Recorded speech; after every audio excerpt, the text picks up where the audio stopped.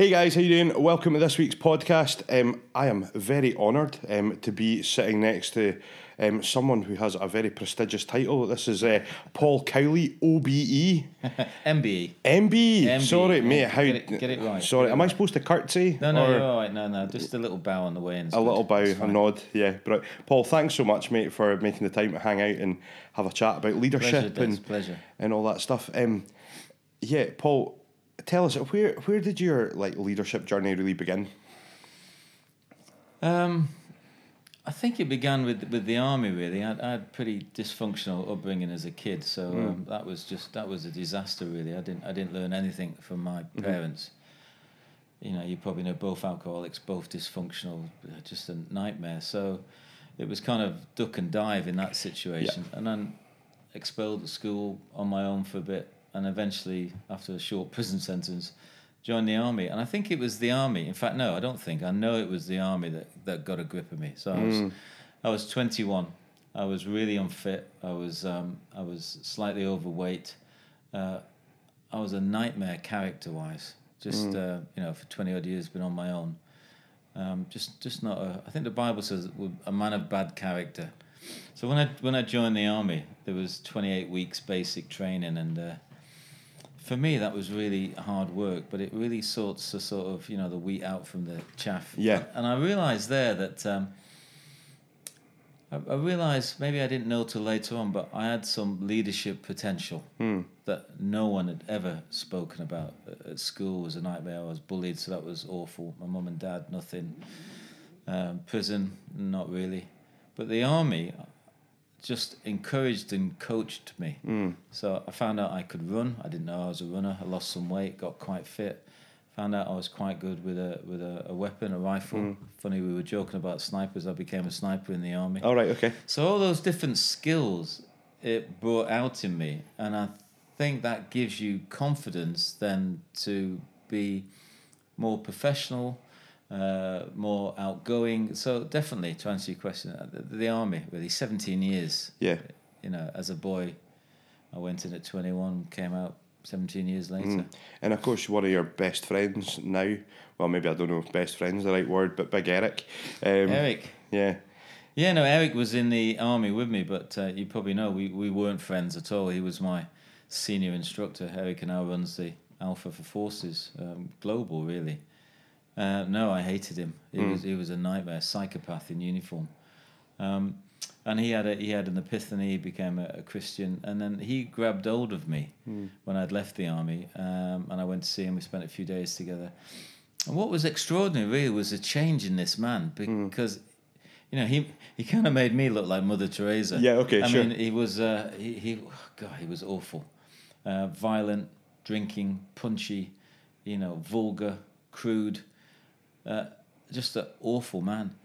And then he went off. He was my trainer in the PT Corps. I'd spend a year with him, transferring. And then he went off to Hong Kong.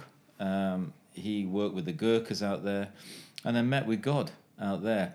I'd done my tour of duty with the Army Physical Training Corps, left the army, moved in with my girlfriend, and he wrote to me. And I went to see him, and basically it was just the change in. I couldn't believe someone could change. He'd gone from this man I knew sat in front of me, who I didn't like and slightly despised, to this character that was still him, but was now a Christian, and I was an atheist.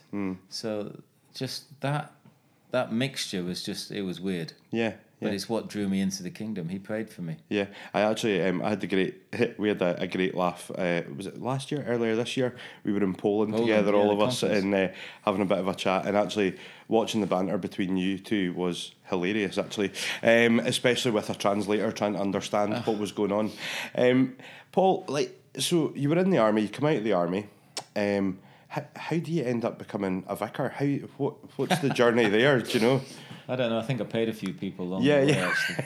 Collect the cornflakes packets. Well, I left the army. I was pretty well skilled up with health and fitness. 4 years in the Army Physical Training Corps. So I was a professional physical training instructor. Sure. So I came out and I became a personal trainer with some individual clients for a while. I was living in London with my girlfriend. So I picked up a bit of money that way and a few contacts. Then I got headhunted to run a couple of health clubs, one in Mayfair, an exclusive men's club. And then I ran Champneys for a while, which is a big health club chain, which was brilliant. And then during that time and during the Eric moment and all that sort of stuff, I got involved with HTB. And in fact, it was Nicky who heard on the grapevine that there's this bloke knocking around. He'd just come out of the army. You know, I had long hair then and a bit of a beard, bit of a character, and he interviewed me, an Alpha interview. I'd done Alpha.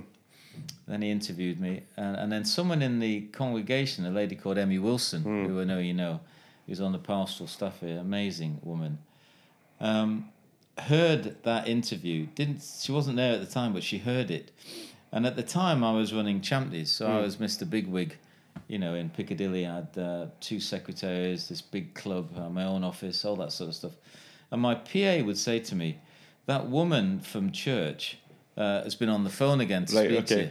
And I'd said, well, just tell her I'm out, you know, terrible. And then next day, my PA would come in, and then the diary secretary would come and say, this woman, I said, look, just tell her I'm not interested. And then one day, Zoe, my PA, came in and said that, you know, the woman from church. I said, oh, for goodness sake, can you just get rid of her? Tell her I'm not interested. She said, I would, but she's outside. So I joked, but that was the start of the question that you just asked me. Yeah. So I thought, oh, goodness me, I'll go and buy a breakfast in the club. I'll have a chat with her for 5 minutes and I'll get shut of her. Sure. That 5-minute chat ended up to me showing around the club. It was an hour and a half. It went from breakfast to early lunch, and we chatted and walked around and everything. And it was when she'd gone, and I got rid of her eventually. You know, she said to me, Paul, God's got a plan for you. And I said, I know, I'm suited and booted. This is a really good job. Yeah, I'm doing all right, yeah. I got my Cherokee Jeep. We just got a house. I'm eating out in restaurants at night. I'm all right, Emmy. It's a really good plan. She goes, no. He's got a better plan for you, and it's to do with prisons. I said, well, thank you very much, and I'll see you later. Yeah. But it was that. She had this word for me that I would be working in prisons and helping people like me when I had no idea. Sure. And it was her it was her trust and supporting me, encouraging me to get involved. And that's how I came on staff. Through her again in 97, she put a paper to the board, Sandy Miller and Nicky and a few others, saying that Alpha was in a couple of prisons, and they were male prisons, and she was a female, and it was getting slightly uncomfortable all the time. She felt on her own, and possibly we should consider taking on someone like Paul Cowley to help. So it was Emmy really who spotted something, like the army spotted something. Yeah. Spiritually, Emmy spotted something, and that's how I ended up here. And to be fair, hearing that story of Emmy, I'm not surprised that she turned up, and actually she is a force to be reckoned with. She is a force. Her and the Holy Spirit are a force to be reckoned with. A dangerous combination. Dangerous. Emmy, if you're listening, we love you. We love you. So you start with Alpha Prisons. 97? 97, okay. Emmy had started it. She'd been into a few prisons, and it was kind of unstructured. She wouldn't mind me saying that, and it was a bit hit and miss. And then when I came on staff in 97 I came on staff as the prison pastor, and I had no idea what a pastor was. But I was a prison pastor. So I had a little, in fact, if Sandy's listening, he'll know, he offered me this job. And it was, Paul, if you want to come on board, there's no secretarial help. There's no budget. There's no office really. We don't know how long it's going to last, and that's it really. And I remember saying that's the worst sort of job offer I've ever had in my life. So 97 I came on to establish Alpha in prisons. First thing I did was just stick a map on the wall and put a green pin in every single prison in England and in UK. And then slowly me and Emmy visited every single prison over time, and hopefully persuaded some of the chaplains to run Alpha. So that's how Alpha in the prisons began, really. And then lots of people started helping in churches, and like yourself. Yeah, and you know, it's gone on to be this this massive part of all that we do in Alpha, and we've got Caris doing prisons up in Scotland, extraordinary. and Steve Page and Pete Jones, and it's become this global thing. And I just love that. I just love the fact that it's very much, you and Emmy's story reminds me very much of Barnabas and Saul. Yes, that a little bit. Emmy's being Barnabas, she's seen the good in you, she's looking into that and saying, this guy's got something. Other people might be writing him off, but I'm not sure if people were. That's just a day's judgment there. But, looking at you and saying, what could be next? And she's created the space for you to step forward. Well, that's an important thing, I think, because Emmy is amazingly gracious, very strong character, extraordinary what she does. But she did step back and allow me to sort of, however we talk about that, allow me to lead it in a way which is hard. Yeah. And she's done that and continues to do that. Put me first in a Christian context, and you don't see that very often. No, absolutely. You don't see that very often. Yeah. Do you think that that experience you've had from Emmy, is that something that you try to take into your leadership now, that to create spaces for other people and champion them? And yeah, I was talking to someone this morning about that in a different context. Because of my first part of my life was very dysfunctional, very self-orientated, very narcissistic, just awful, really, all about me, for lots of reasons, not all my fault, some of my fault. So the second half, the Christian half of it, is I don't want to do that anymore. I don't want it to be about me. I don't want to be the centre of attention. I don't want to, propel myself and damage other people. So it's the Christ in me that is enabling me to do that, I think. I love to encourage other people to do, like Pete, what Pete's done internationally. I started the international prison work. Pete has taken it on, and that's really good to see. Yeah. Steve, who's extraordinary, taking it on. So it's really good, I think, and to develop and help encourage people and kind of drop back a little bit, which is not easy. For someone who's founded quite a few things, to kind of give them over is not easy. And anyone who's done that will understand, because they're your babies. Absolutely. And what you're doing is handing your babies over to someone else. Yeah. There's a thing called founder syndrome, if you've heard of it, where the founders can become the pain in the neck, really. Yeah. So they've got to step out the way. Absolutely, and they need to create the space. Need to create the space that other people stand, like Emmy did with me, and go for it. And actually, I think it's fundamental, especially people who are entrepreneurial. That is the key thing, isn't it? It's about. I think Bill Hybels described it as finishing well. And which is not an easy thing to do either. No, it's not easy. Yeah, and actually, as we're talking about that, and you moving on, so you moved on from Alpha, into this new thing, which was it CFEO originally, or it was Care and Fix Offenders next. They all came out of originally they all came out that I stole the idea from William Booth, in his book Darkest Thing on the Way Out. Fantastic book, actually. Him and his wife Catherine, extraordinary couple. They started the Gate Brigade, which was helping men and women when they're thrown out on the streets. Soup, Soap and Salvation is 3 S's. And it was through reading that I got all the ideas to kind of construct the prison ministry with Emmy's help and leadership and stuff like that.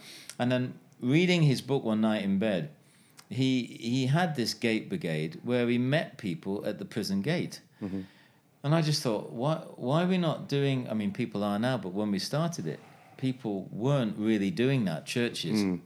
So we started this thing, and I thought, what can we call it? And I'll call it what it is, Care for Ex-Offenders. Care for Ex-Offenders.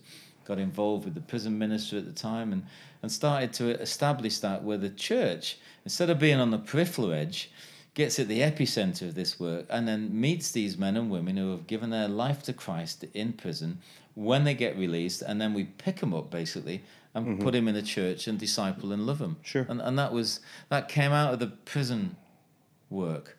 Actually, it came out of one story, if I can share it. There was a guy on Alpha in the South Coast somewhere in a prison, and I just happened to be in the prison, and he was on it, he enjoyed Alpha, and I went in on the last session, and he kind of says, "Boss, what happens at the end of Alpha?" And I'm out soon.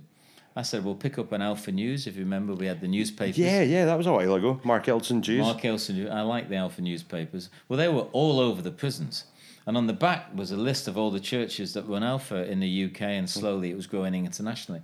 And I said to this young lad, just grab the Alpha newspaper before you get out, have a look on the back, find your town, your city, find the church, just turn up on a Sunday and Bob's there you your go. uncle. It's a doddle.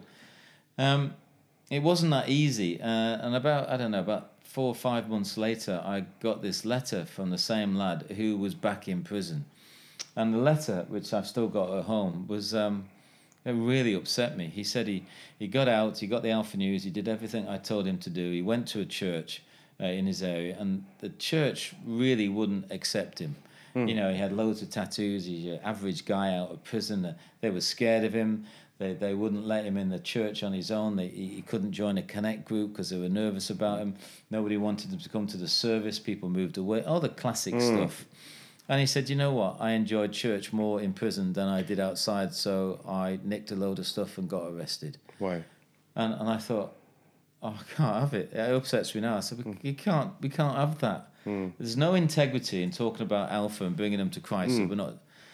So then I thought, we need to do something. We need to train some churches. And I'll start with the one I'm in, this one. Yeah. And we started taking ex-offenders then, and we've got 50 odd, I think, now over the All site. And we learned some lessons from there, and we put some resource together and started to train churches to do it properly. Yeah.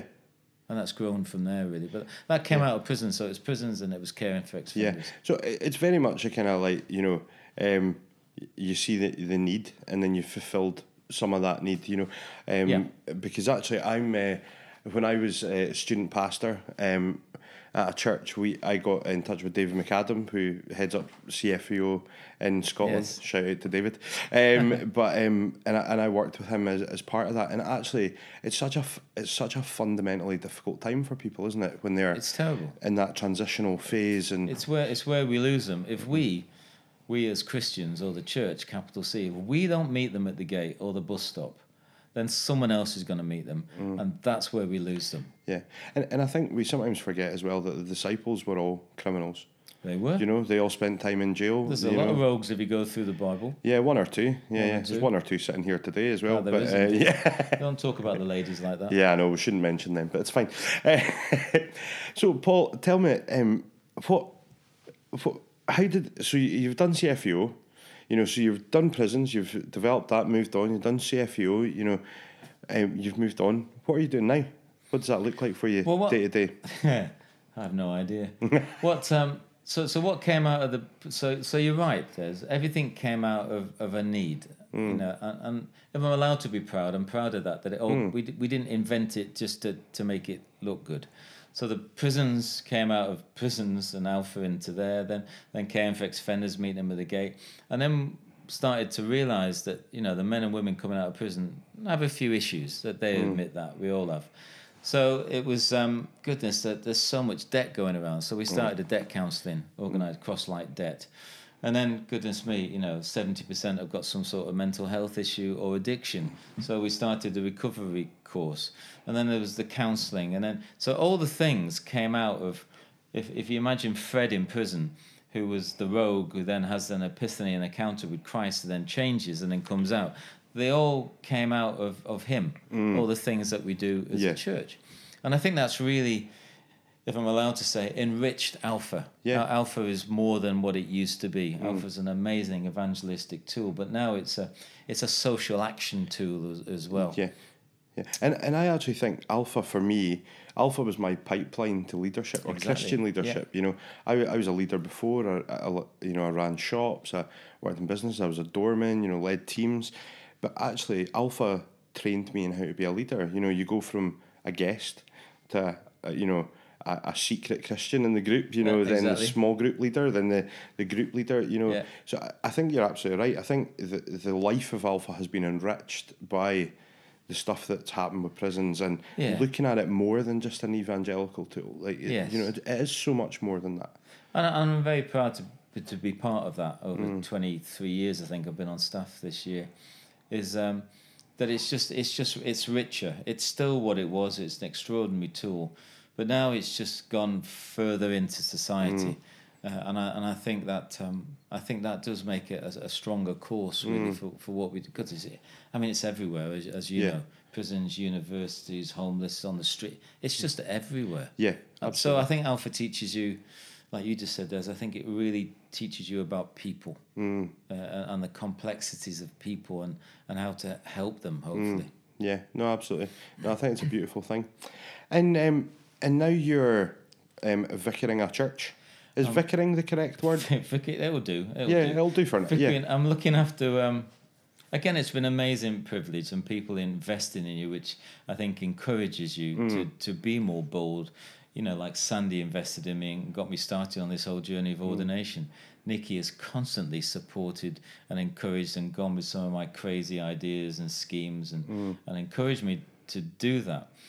So the last church I looked after, last site, we've got 5 sites now at HTB. We used to have 3. So I got asked to run the 4th one, which was St. Augustine's, Queensgate. Sure. Which a beautiful building. Which is a beautiful building. I got asked by Nikki to take that on. That was an Anglo-Catholic service. I wouldn't even know how to spell that at the time. Yeah. And I had 8 years there. Sure. Learning, goodness me, starting from scratch with that sort of stuff, with my background, which was nothing, Alpha, HTB, and then running this site. But Nikki, again, as a visionary, saw something in that site and possibly saw something in me asking me to run it. And that's developed now into 2 services in there. Tom and Sarah Jackson have taken over, doing a fantastic job. And I said, I think, the wrong thing at the back one Sunday. I said to myself, goodness me, this has got 2 services, got a great cafe, everything's clean, we've got the pews out, the nice seats, there's a sound desk. I kind of think my job is done here, really. And Lord, if I'm honest, I might be a bit bored. We have curates going through, training how to speak and talk and give sermons. And shortly after that stupid prayer, we got this other site up at Delgado, which is up in North Kensington, which is a completely different, small, little sort of like a chapel. Hold about 120 people max, and no one had been looking after it for 18 months. Nikki took it on, as he does, and said, you and Amanda, my wife, start it up and run it. And we've been there a year, and it's not been an easy year. They hadn't had a vicar. He'd left for various reasons about 18 months prior. They've been on their own. And just a bit lost, really. There was 15 of them. And they were struggling, but really prayerful, wanted to keep it going. Yeah. And now, just Sunday, just gone, we had 82 people. Oh, that's amazing. Which is, again, it's not about numbers, but it's just about, it's a community church on 3 estates with 5,000 people, which is becoming a hub where people come in for coffee and chat, and it's people. Yeah, and that must be quite a different leadership experience for you as well. So you've obviously been quite a pioneering, entrepreneurial, out there, seeing opportunities, being able to take those opportunities. And we talked a little bit about the people that have allowed you to do that, Sandy, Emmy, Nikki. But now you're taking over this charge, and it's changing culture. Yes. Which is a very different type of leadership. Well, it is, and it's also, I'm sure Nikki won't mind me saying, it's also changing culture with us, because we haven't done an estate church. We've done prisons and rogues and different things, individuals, but we've never really done a church on an estate before, which is very different than here. Absolutely. It's very different than any of the other sites I've been involved in. The characters are different, their upbringings are different, the way they want to do things is different. So that's been challenging. I've got Joe and Sarah. Joe's training for ordination on the Peter Stream. I've got Joe and Sarah with me, who will eventually take the church on. He's a year into a 3-year training. But it's been really challenging. They've not been trusting. Who's HTB? Why are you coming in here? You're down that end of the borough. And there's a massive divide in the borough, from the north of Kensington to south.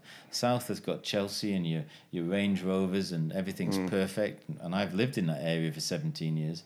And then you go to the north, which is the same. It's only 3 miles. And it's not the same up there. The pavements aren't fixed. The bins aren't emptied properly. The street lights. And it really annoyed me, because I hadn't been up there. And you can see why these people actually get angry. Absolutely. When it's the same borough, the same council, same amount of money, and it's not fair.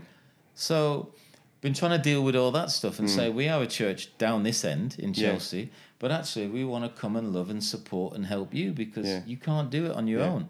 Yeah. So that's been challenging. Yeah, and actually you just touched on a really key point that I hadn't actually thought about before until you said it there, but that injustice seems to be the thing that drives you, really. It does, yes. It does drive injustice in individual situations between people, injustice in society, injustice in that thing which I've just described, which I'd had the privilege to live in Fulham, which is down the south end, and take for granted how I live and the streets and the rubbish is emptied and, and where I was, there's hanging baskets and I go up there and it's like, hang on a minute, where are the hanging baskets here? There's a pair of trainers instead. There's a pair of trainers, exactly, or the bins haven't been emptied, and it's a very multicultural, and anyway, injustice, it's not on. No, it's not. I'm not having it. Do you know what I mean? It's not the kingdom of God, right? It's not the kingdom of God, you're absolutely right. So it needed some leadership, and, and Nikki thought I'd be the person with Amanda, my wife, to do that, and, and it's getting there. And what's exciting is 82 people, again, not the number, but it's completely mixed. When you look at those 82 people, there's not two that are the same. Yeah. That's the kingdom of God for me. And that's beautiful. It's beautiful and it's complicated and it's tricky and it's not easy, but, we never got into this game for easy stuff, did we? No. Well, if we had, you would still be looking after a health club. Absolutely. And wearing even finer suits. And really probably. Nice suits and have a nice car. Anyway. Paul, let me ask you a question. I think you might have already covered this, but if you were to pick 3 people that have been really inspirational leaders to you, who would they be? Emmy, Sandy, and Nikki. Yeah. I don't even have to think about it that long. There's others. Yeah. There's loads. There's a crowd. I could say to you, but those 3 people, in very different ways, have got me to where I am now. Without a shadow of a doubt. And overwhelming at times, the unconditional love and the ability to put up with me and shape and shape me in different ways and push me in the right direction. I would say those 3 people, you knew all of them. Yeah. They're all different, they're all very unique, but they're all, I don't know, they're just special people. They are special people. They're all people that have shaped stuff that I do, shaped the way that I think. They're extraordinary. They're giants in the Christian world, I think, and some very under recognised. Yeah, absolutely. Yeah, no, I couldn't agree more. Probably like one last question for you then, Paul. So, if you were to look back over your life, is there any key moments that you've had that have really shaped you being the leader that you are today? And that could be positive, it could be negative, but is there anything that you've just went, actually, that was the thing that really triggered me? I think it's a progression, Des, really, from the kid I was, who didn't have a great upbringing, to meeting Christ, which really threw me completely. I had no idea what I was doing when I met him. I all of a sudden I had a conscience, I had a heart, I had empathy, I had all that stuff that I never had. And the scriptures say that God will always use things for the good of those who love Him. Yeah. So I do love Him, and I did love Him from the day, and still do the day I met Him. And what He's been able to do is use all the stuff in my past to enable me to have empathy for the people I'm with now. So I think one is meeting Him has made me into the person I am today. And also my past. Again, God will restore the years that the locusts have eaten. I lost a lot of time. But again, He's restored that. And I can draw on, I've been in prison, I've been homeless, I've been through divorces, I've had a bit of a breakdown, I've been through counselling. I lost a child, I got a child back again, I've got a daughter. So all that stuff is, if you allow God to use it in you and you surrender yourself to Him, He will use all that experience, though it be negative, and turn it into a positive. Yeah. And I think that's who I am now. Maybe I'm a mixture of all that stuff. 17 years in the military, I can be disciplined, self-disciplined. I can be a bit sort of anal at times about things, but I've also got compassion with the men and women I've worked with that are just in a mess, and all they just need a bit of a break. And I've also seen hope rise in people.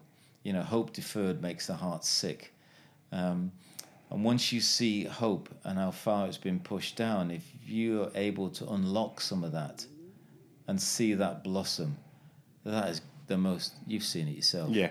It's the most exciting thing to see. Yeah. I look at you, I knew you, or I knew your story before, and I see you sat there now and what you've done and what you've achieved. That, to me, is just so exciting. Isn't that what we're meant to do? Yeah, mate, I couldn't agree more. Like, I just think that when I'm around people that lives are being changed and impacted, it just breeds energy. Life breeds life. It's the most important. It's if you can change one person's life or be part of changing one person's life, your life is worth living. And I've had the extraordinary privilege to be around and see, like yourself and the people in this room, so many lives changed. Yeah, and that is an honour. You just can't take that for granted. It's a dream ticket, isn't it? It's a dream ticket. Mate, I'm afraid we're probably running out of time. Thank you so much for taking your time out to hang out with us. And we brought you a very precious gift down from the Holy Land that is Scotland. Some genuine iron brew for you. Brew. That'll put hairs on your chest. This, I forgot to mention, this is probably part of leadership development and skills. Iron Brew. Yeah. I forgot to drop that in the podcast. Well, obviously, yes. Thank you to our friends at Iron Brew. Yeah, we'll maybe enjoy some of that off camera. Mate, honestly, thank you so much. And thanks for all that you do. And Paul, you're just an inspiration to loads of people, me included. So thanks, man. Thank you. It's been really exciting. And keep doing what you do. Cheers, bro. Amen.